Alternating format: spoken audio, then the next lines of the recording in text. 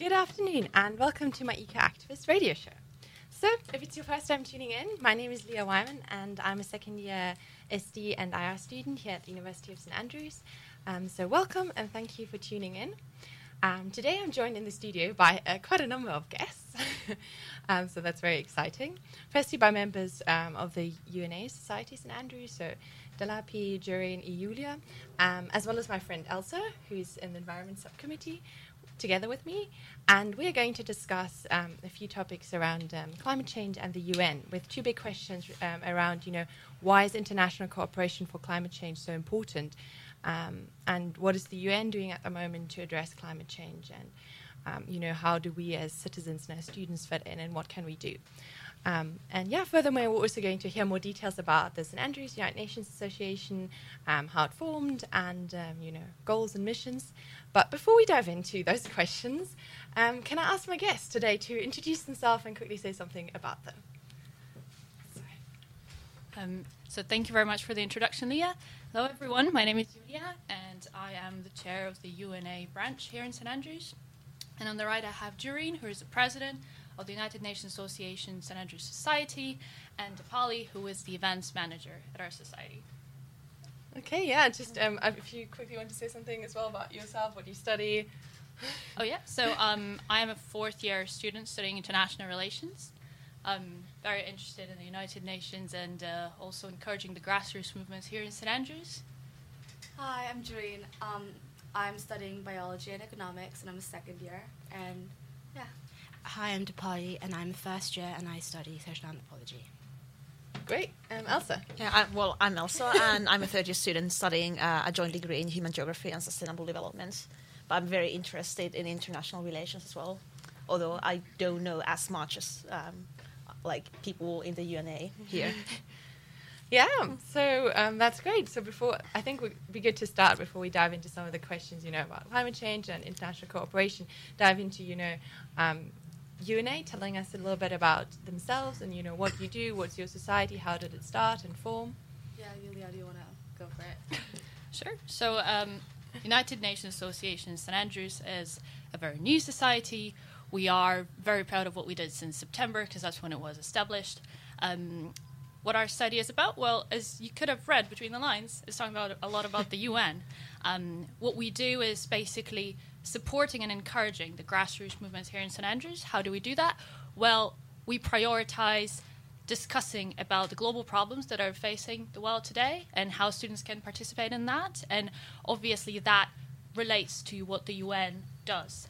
So we are also promoting awareness about the UN, as well as talking about the goals and values that the UN implements in their work as well.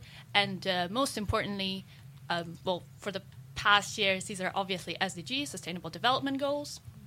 And one of our priorities is working on various SDGs depending on the focus of the semester, of all the projects that we do.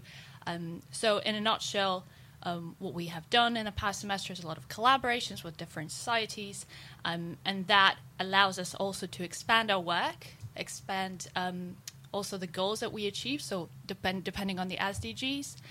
So it's pretty much very general, but then there's so much space for collaboration that we are very excited to keep on working with the student societies here in St Andrews and implementing different SDGs as well as different goals of the UN. Yeah, great. Anything you two like to add about, what are you planning your initiatives for, or plans that you looking forward, maybe? Yeah, so right now we're working with Sanskrit Society. We're collaborating with them to try to bring more about bringing the Western perspective to to global issues. The Eastern, South Asian perspective to global issues, because St Andrews is heavily relying on Western policies, and so we're trying to bring speaker events regarding that topic, and we're also thinking of bringing our own speaker event as well regarding refugees during the Brexit crisis. So that's something to look forward to in April. Yeah, maybe, I don't know if any of you want to maybe personally share just a little story about how you got involved and why this is something you're passionate about. Okay, so for me, mine was quite simple. I just sort of signed up to the UNA during Freshers' Fair during the first week. And then, I just I heard that they were looking for kind of people to run for the committee, and so I had like a short interview with them actually, because I thought I wanted to be events manager, and yeah, I ended up doing decent enough, I guess. And yeah, so I'm an events manager through that. Yeah, and with me, it was, so Dr. Gary Don, who's the head of UN House of Scotland, she came to give a lecture last year in sustainable development. So I just saw her lecture, and she was talking about how she wanted to revive the United Nations Association, because this society existed 5 years ago but apparently died. So we're here to revive it. And so I sent her an email, and then she connected me to Julia, and that's how we started. And if I may also, for me, the UNA Society is something very, very exciting, because I've been working in with the student societies for the past 4 years. And obviously when Dr. Dawn came to St. Andrews, we started to work on the brand new project. Although the branch did exist a couple of years ago, there has been a lot of... Dr. Dawn has been mentioning that she would really like to revive the branch, or perhaps even to re-establish it, so the correct rebranding and everything. So I saw a lot of potential in that, and I was really excited to just help with the experience I've had in the past, as well as just to help create a very strong committee and start planning events, and then going with a full swing, semester by semester, growing our audience, growing also our scope, collaborations, and it's just something I'm really, really delighted I can actually contribute to. So. Yeah, I'm so glad that it did start out, because I do remember that talk in SD last year as well about the UN House. But actually referring to that, do you have any links with it when you started establishing, with links with the UN House Scotland, or collaborations or something? Yeah, so we're actually a direct branch of the UN House of Scotland. So we're not just a student society. So we have the student society part, but we're also a branch. So whatever we do here, we have to go and report back to the UN House of Scotland, and they're the ones supporting us as well. So the next event we're having, the one in April about refugee crisis, they're the ones who have been helping us create this event. Oh wow, that's amazing. So really looking beyond just what's happening here, but really tying that into what's happening with the UN House Scotland. Should we, I don't know, does anyone want to quickly give a definition how UN House, because it's obviously a civic society organization rather than the UN itself, how that differs? I don't know if you quickly just want to know anything about how to... Yeah, so the United Nations, so there's the big United Nations, right? And then there's the United Nations Association, and then under the United Nations Association is the UN House of Scotland.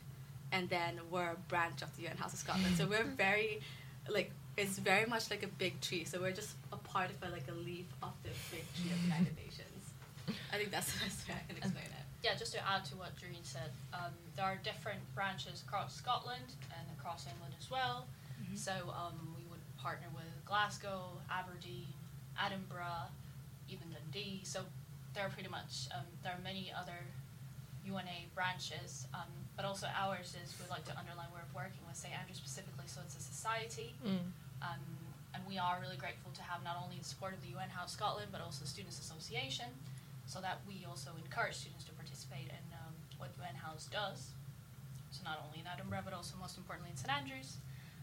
And yes, obviously UN House Scotland does give us support, perhaps even in speakers, or perhaps some context that they could provide us with, or perhaps any collaborations with the NGOs. So they're really, really helpful in establishing and connecting to other people. Okay, so maybe now we can move into a little bit every one of us quickly saying, and maybe we can start with Elsa, but your opinion, why you think international cooperation for climate change is so important. So yeah, well, start off. Lately I've been reading a lot about both voluntary and involuntary migration, and how that ties into environmental issues, and how environmental issues can be driving factors in migration. But that is often not very easy to see, because it's so intertwined with other factors. And the complex relationship between climate change and human mobility and security, increasingly after the end of Cold War, has increased this need for international cooperation in very complex issues. And I feel like everything is just so interconnected that there is, and even if you for security reasons and for just like well-being reasons and political reasons, there is such a massive need for international cross-border collaboration in all of these issues that is just something essential. like obviously that has to happen and has to be continuous as well, because everything is more fragmented. Like all the crises are more fragmented, and it's more difficult to know what is going to happen in the future. Yeah, do you want to carry on? What do you think, what your opinions are on why you think personally international cooperation is so important?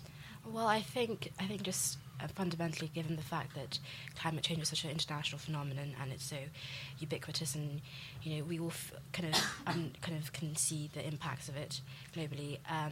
So we need a response that kind of matches that scale.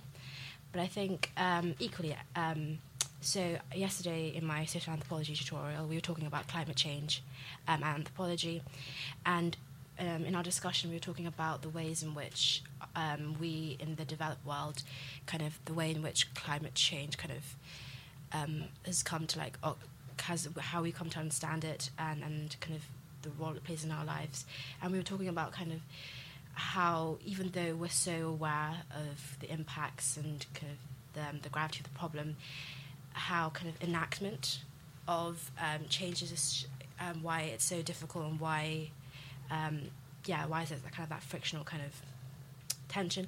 But we were talking about how, even though international cooperation is obviously very fundamental, and we need to have that institution to be able to make kind of recommendations globally. We're also talking about the way in which we also need, so for example, the UN also needs to be kind of to adapt their agenda and their policies to like local and regional kind of levels too, to be able to kind of suit the context in which they operate as well. Yeah, it's good. I don't know if you guys want to add anything. Yeah, I mean, like this is going to be like kind of like shifting to a different issue, but in the same line of climate change. But like there is definitely a need for international cooperation when it comes to like solving issues, because at the end of the day, everyone's going to feel the effects of it, feel the consequences of it. So, for example, the fact that we're using so much fossil fuels, and then everyone's trying to lower their use of fossil fuels, but then if countries such as okay to call out countries such as like Russia or Venezuela, they're still not they're very reluctant to move towards renewable energy, and at the end of the day, that's causing air pollution, and then you can feel the detrimental effects in Beijing and Delhi, where they're having so many there's a surge of children with respiratory illnesses. So it's everyone's linked together at the end of the day, and that's why there is a need for international cooperation when it comes to climate change. Absolutely, and I would like to add that the more stakeholders are involved in collaboration and working on the same goals, I think the more effective it becomes to an extent that, as you know, there are certain goals that are being set for each year, for each decade. There are reports that are being issued all the time. There's constant monitoring, and that all, although we're grateful for their existence, that there's so much, with the help of the tools of the global governance, that all these things do exist. They always need a lot of improvement. And it's really important, I guess, for the public and private sectors to work together to understand how not only can, let's say, higher, better environment and then cleaner environment, how it can be achieved. Not only that is important, but also understanding how the public and the private sectors can work towards it and benefit the peoples, as well as make the businesses more sustainable. So it's really important to also lobby in this sense, and also watch how the two sectors are working together. And I think it's really important for the civil society as well to take a very active part in that, to be aware of what is going on, even starting from the Scottish Parliament and from the bill that's being worked on right now, which is in stage 1, on the betterment of the environment, as well as active participation. So, and that's what we pretty much, the UNA do. We do want to promote awareness, but we also want to invite the students, local population, to actively participate in different debates, and even just witnessing the parliamentary debates, right? And seeing how we can influence, how we, the individuals, as citizens as well, how we can impact the decision-making processes nationally and globally as well. Yeah, I think that's a good introduction. Moving into what we want to discuss now about what is the UN doing to address climate change, and how people such as students such as us are getting involved, and how people can get involved. But then also discussing things like the UN SDG goals. So yeah, in my opinion, just to conclude this little section a bit, I think it's especially with such a global issue such as climate change, it is not enough for just one entity to say, "Oh, we're doing something." It's always great then if someone goes forward and sets the example and does things. But in the end, because we're such a closed system within our world, it's so important that we are actually looking for solutions together. And that's, I think, also a little bit what I'd like to discuss further today is, how can organizations such as the UN move that forward, and if they can move that forward, and if any of the listeners want to add to the discussion, I also just want to mention that on the Start Radio website, you can log on into the Buzzbox, and you can type in any questions or discussion points that you would like to add. Yes, so now we're going to address the question, what kind of role does the UN play with regards to addressing climate change, and what kind of initiatives are going on in the UN to address climate change and address environmental concerns? So the UN has a UN Environment Programme, and so this is a global environmental authority. And so the UNEP, as it's known, is responsible for setting global agendas. It does work in advocacy in regards to environment, and it works to implement in the environmental dimension when it comes to sustainable development within the work of the UN.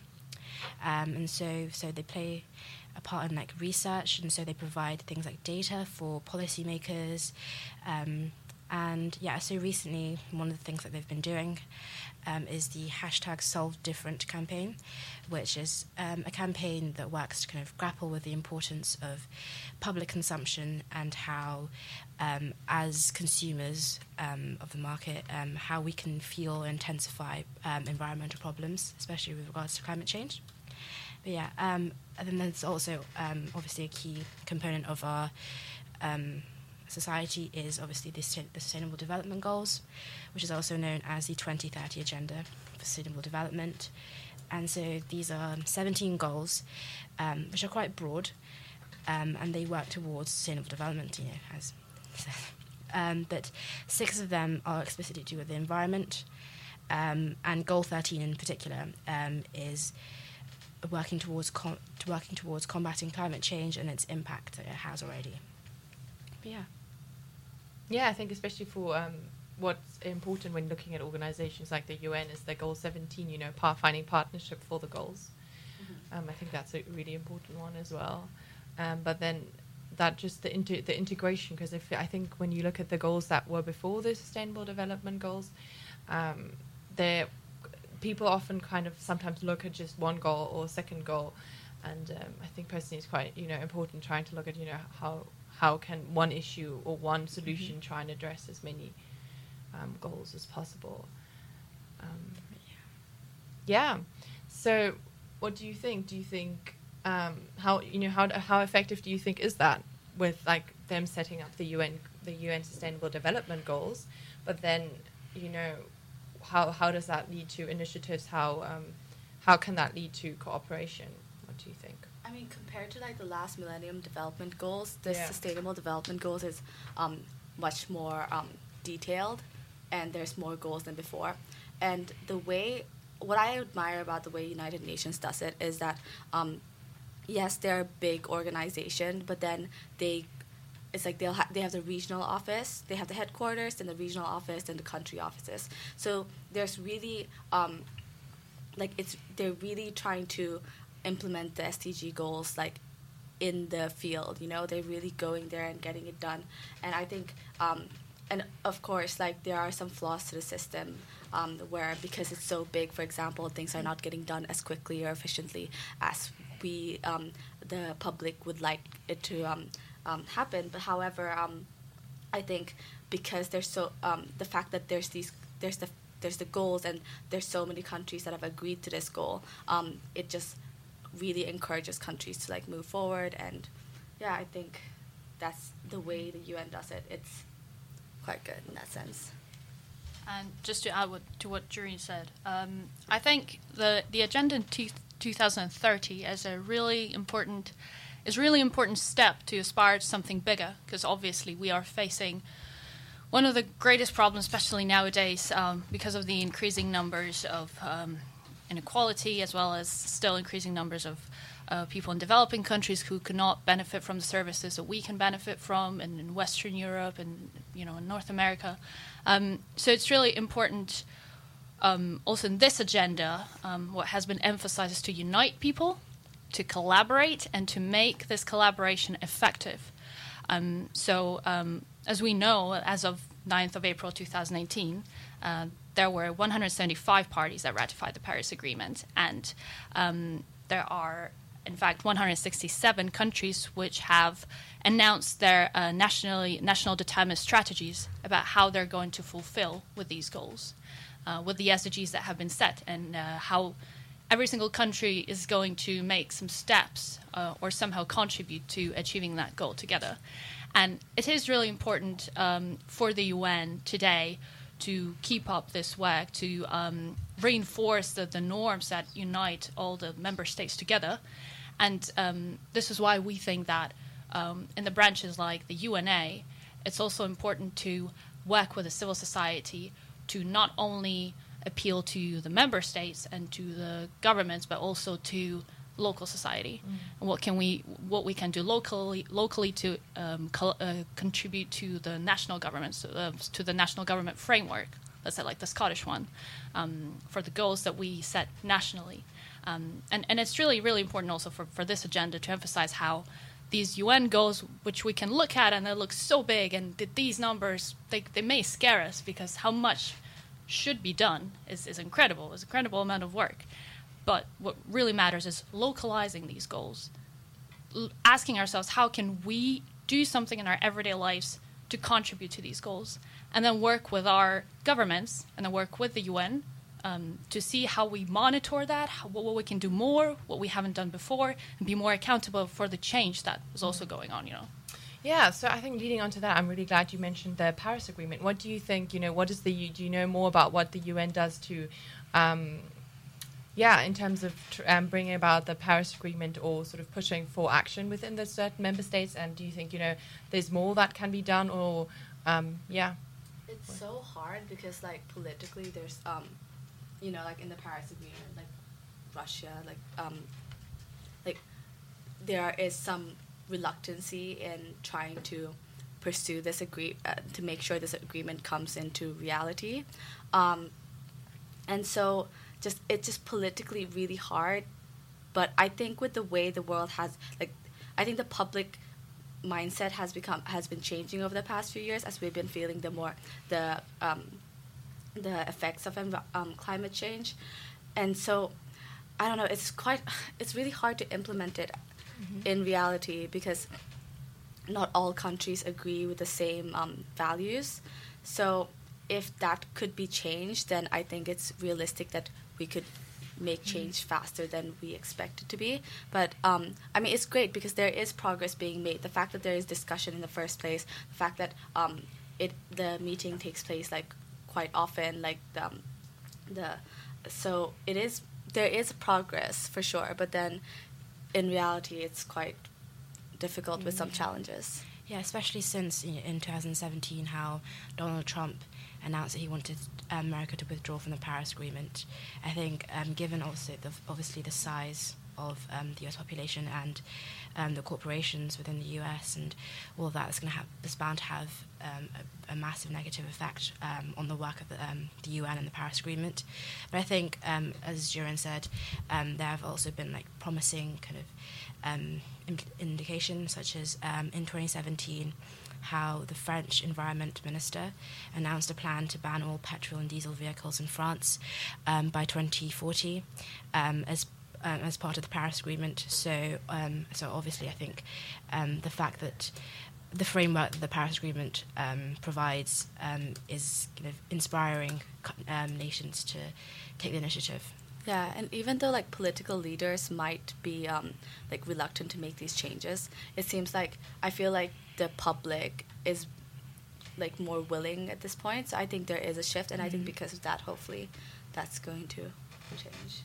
I also feel like after Donald Trump said that U.S. is going to withdraw, there was a massive kind of protest by major cities, like big cities, that where the mayors decided that even if nationally,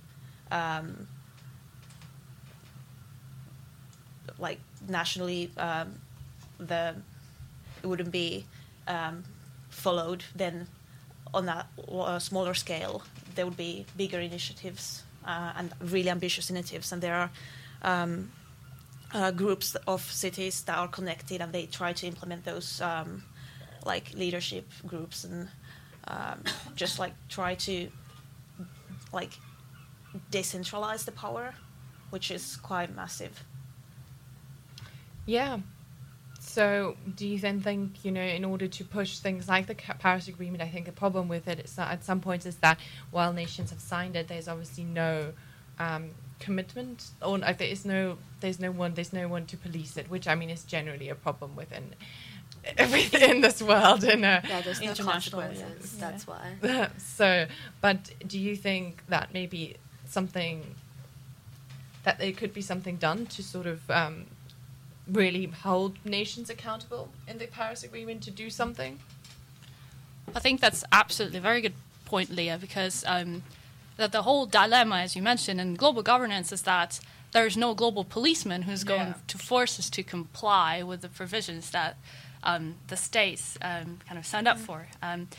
But yes, I think it is really important to look at the Article 13 of the Paris Agreement of transparency and also accountability. And sadly, as it is, the problem with the other institutions, also within the UN and non-UN institutions, is that the states have to regularly comply with the things that they ratify, but as well as be held accountable. And your question has been, you asked the question about how we can ensure that our states actually comply with what they ratified. And here I think it's really important to, first of all, accept the fact that not all states are democratic in the first place to be asked to be held accountable. So obviously, if we look at all the parties, we cannot say that all of them are democracies, right? So also every single state has their own transparency level, has their own accountability level. And I think the most important step is to recognize it and to perhaps assist the countries that are struggling with accountability and put them perhaps in some working groups. So let's say some countries which are better at accountability, which have high levels of democracy and civil society participation, to see how they can share their experiences with those developing countries that are struggling with that. On the other hand, in terms of the UN, what's really important is to keep on setting these goals, keep on pressuring, because another key problem in global governance is that states want to be the part of the club. States want to be seen as they do participate in the Paris Agreement, let's say, right? But do they actually comply with it? Well, when the states are seen that they participate in it but they don't comply, and when it's being accentuated that states do not comply, this may also force them to finally comply. So that's more of a pressure that the member states could exert. On the other hand, and that's why we come back again to UNA St. Andrews, is that there's a civil society that can always demand accountability from their government and from what is being done. And it is exactly thanks to these different movements, these different branches around the world, that the UNA can mobilize civil society and actually demand knowledge about the actions that have been taken and how this can be improved.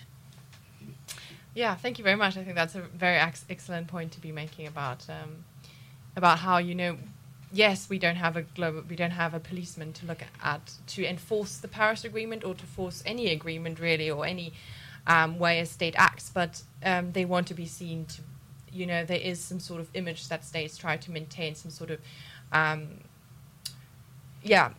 so there is a sort of certain sense of accountability, and I think what really helps is with civic society organizations and what we as citizens can really do is say, really show, this is what, look into the transparency of governments and find out, what are they really doing? What do we want them to do?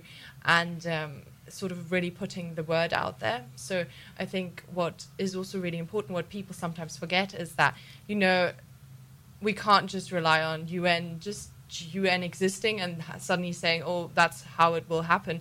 But we as society need to say, okay, we're responsible for this as well. We need to point out to our government the points that is lacking, the points where which we want them to address, because then that will also report back internationally what this country is doing. And in that way, I think that's a really strong point on how countries can get each other to do more. And I think that really does start with civic level and people saying, this is what we want and this is what we're going for. Yeah, I think building trust between different levels is very important. Yeah. So before, I think next what I would like to discuss a little bit about, how, because obviously the Sustainable Development Goals are quite varied, and how we can look at, how in environmental rights or human rights also really interconnect with environmentalism, and how we can sort of connect that with sort of all sorts of issues in the world. The next question that we're going to address is, what the intersection between human rights and environmentalism is. So Elsa, would you like to start on your opinion? What do you think? Yeah, I'm very interested in this human rights environment nexus, and lately I've been reading a lot about the relationship between climate change and human mobility and political conflicts, and the complex relationship between all those has received increased attention in policy and planning for three reasons. The first is that worries concerning the risk posed by anthropogenic climate change have increased in the past 20 years.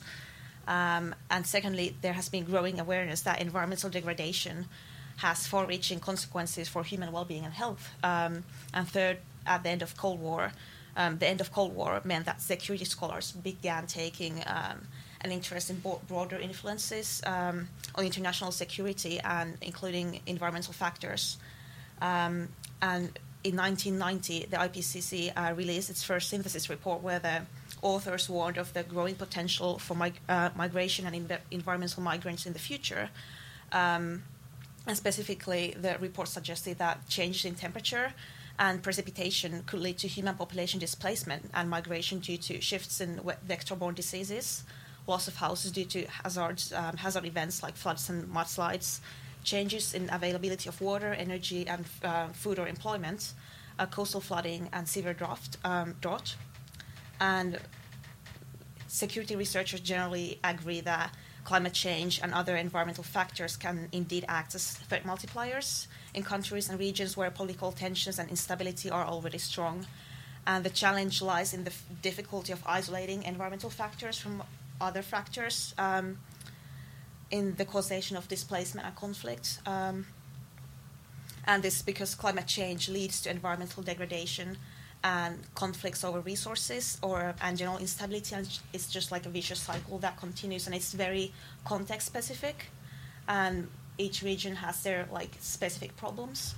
Yeah, I think it's important to look at how the SDGs really do address a variety of goals, and sort of seeing how sustainable development sort of links them all, because with a more unstable world, with rising sea levels, and with more extreme weather events, but also more scarce resources, there's obviously more competition for those resources and for survival.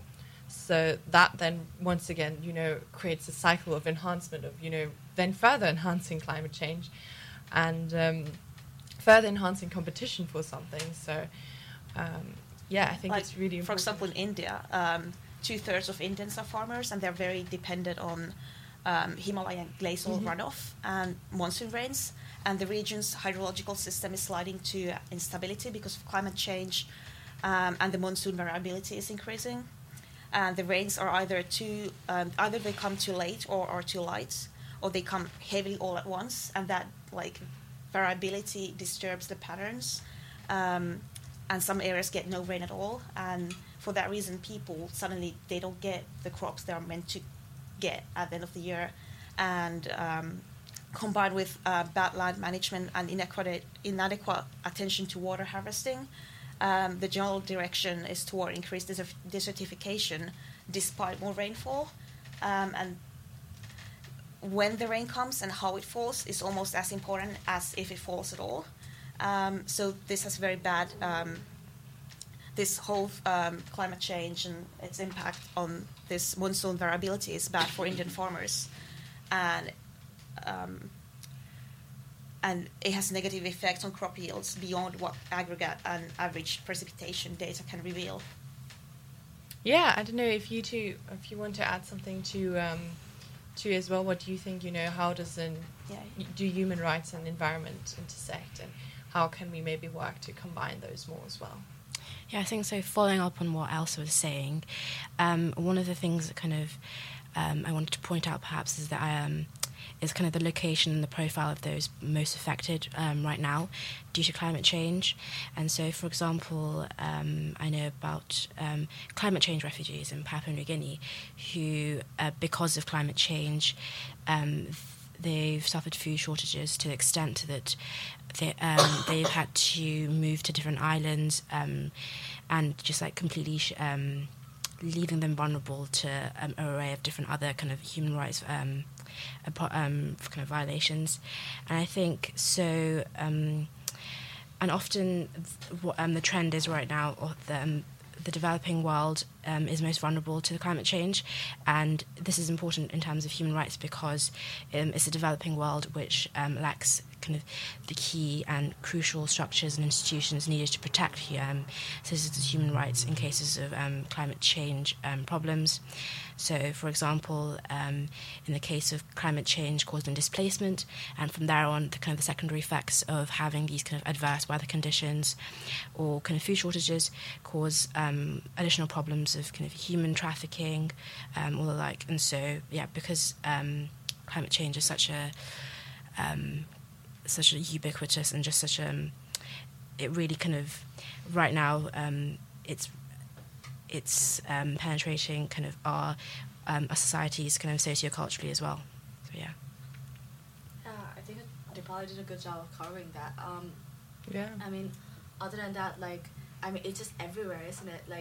Just the fact that climate change affects like you said, Bangladesh, Sri Lanka, there's having so many floods, and there's just the people who are suffering at the end of the day are people who don't who are struggling already in the first place. So it is important that change has to be made, because at the end of the day it is a human rights issue, and therefore there has to be more policies to fix that.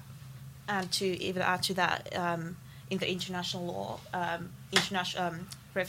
climate refugee doesn't make a person, being a climate refugee doesn't make a person eligible for refugee status. So those people who suffer from climate, environmentally induced, those people who could be considered and are often seen as environmental refugees are not actually refugees in the legal term.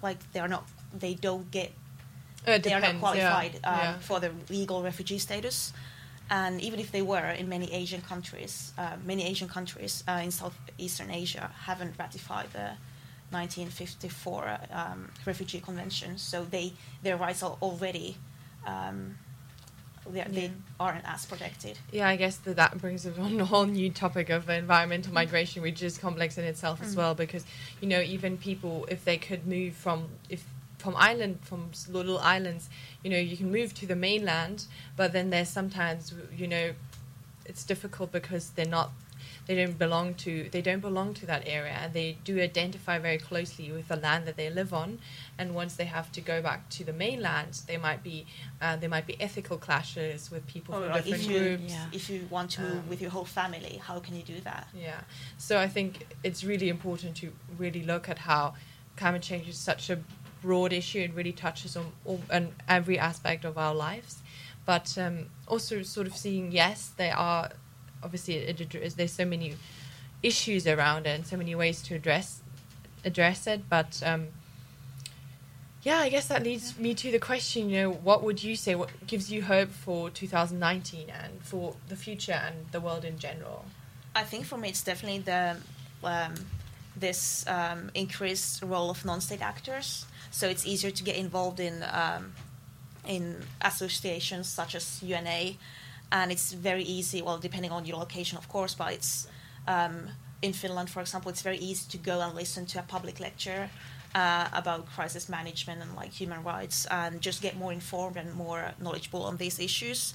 And then you also feel like you've got more power to actually at least try to take action, and then bring that to the next level with, like, for example, with all these climate strikes. Now it's easier to feel that you're doing your best, and just building trust between different levels and actors to both prevent and resolve conflicts, and include different people in decision making, and try to be open and open-minded and resolve conflicts before they emerge. I mean, like, I think, like, that's, of course, like, I completely agree with that, and it's amazing because, like, things are changing for sure, and I think there is an increase in, like, public knowledge, and I think people are taking actions. Like, I know this is, like, very micro kind of level talk, but then, for example, like, lots of people are turning into veganism, and, like, for example, like, the other day I saw that the buses in Edinburgh, like, they had, like, vegan posters all over them, like, to encourage veganism.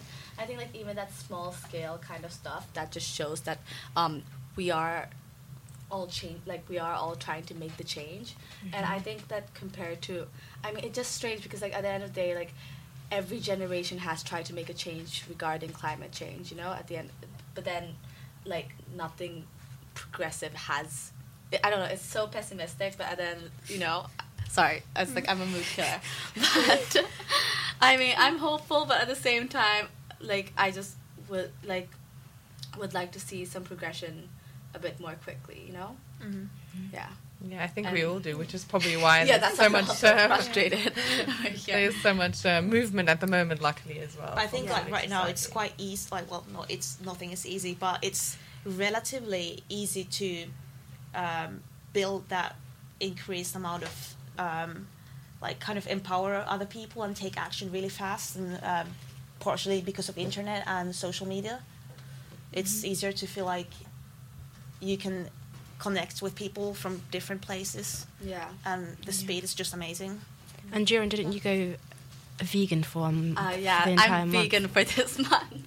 So yeah, so that's something that's happening, but yeah, like, I think, but at the same time, I'm also wondering whether this is just something that's happening in our circle. There's so many people who have no access to internet, who are not as privileged as we are, and their life, like, the way they see things is completely different, and that's like the majority of the world's population at the end of the day. So I'm wondering, even if we here are trying to make a change, there's still going to be an increase in plastic use at the end of the day, where because for example, those in poverty in the Philippines, they find it cheaper to buy those plastic case, like the shampoo that are in small plastic cases, rather than buying a big shampoo I feel like bottle at once. Yeah, although I think I need to add to that obviously as the developing world, or compared to the developing world, we as developed nations have accounted for most of greenhouse gases, so we do have an increased responsibility to be the first ones to also make a change. And when we make a change, I think that also does lead on to other nations making a change. Yeah, I think it's very easy to say, those nations in some like developed nations, they can't afford to like not use plastic or whatever, but we actually have to really target some of the big corporations that are sending out this plastic. Exactly. Because what are these people going to do with all the plastic pollution that is sent to them? They don't have recycling, they can't really do anything with it, they can burn it, and that also affects their health. They don't have access to other things. So I think it's really important to say, how can we push corporations to really? And I think say even that. in developing countries, the idea for a long time has been that development comes first, but now development comes first and then environment. But now those two are so interlinked that there is hope. Sustainable development. yeah, but anyway, we're coming towards the end. I don't know if you two want to quickly add, what gives you hope for 2019 and the world in general. Delapi?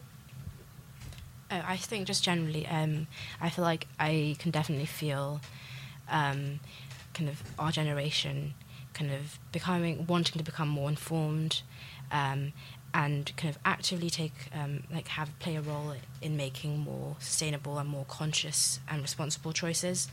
Especially in like consumption, because like somehow as growing up as a teenager, like even though I didn't necessarily actively engage with these issues, like I know not to like use plastic straws, or I know not to buy certain face straw washes. It feeds into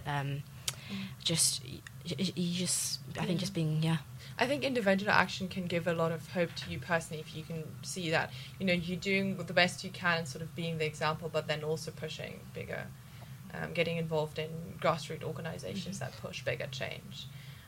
Julia, any closing words from you? Well, I think it utterly depends on us and what we do. That's what I've always thought and believed in when it came to resolving any problems that we have locally as well as nationally.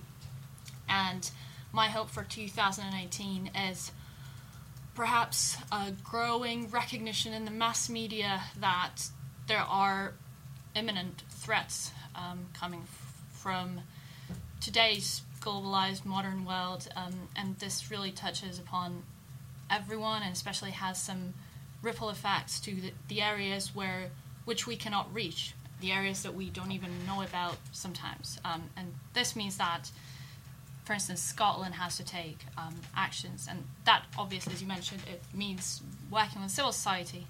And my hope would be working more closely with students, and students also being proactive and willing to improve the society that they work with, the environment where they live. And yes, that would, for me, the biggest hope would be seeing St. Andrews as one of the leading, if not the most leading university in Scotland, on the forefront of making a change, contributing into improvement of our environment, and perhaps reaching out to other universities, other towns who do not perhaps have the same vigor, the same ambition, and even experience. So I do believe that our student community is very much capable of these things. I think I've seen a lot of improvement in the past year. So if this rate is going to if this is going to keep up, I'm very hopeful. Okay, so let's end on this hopeful note, and thank you for all the listeners for tuning in and for joining, listening to our discussion on climate change and human rights on the UNA. Make sure to check out my Facebook page, the Eco Activist Journeys, as well as the UNA Facebook page if you're interested in getting involved in their future events. Thank you to Elsa, Duran, Delapi, Julia. Thank you so much for joining you. It's been a great discussion, and I wish everyone a wonderful and productive weekend, and yes, be hopeful and change the world together. Thank you for having us. Thank you, Len and Elsa. Thank you.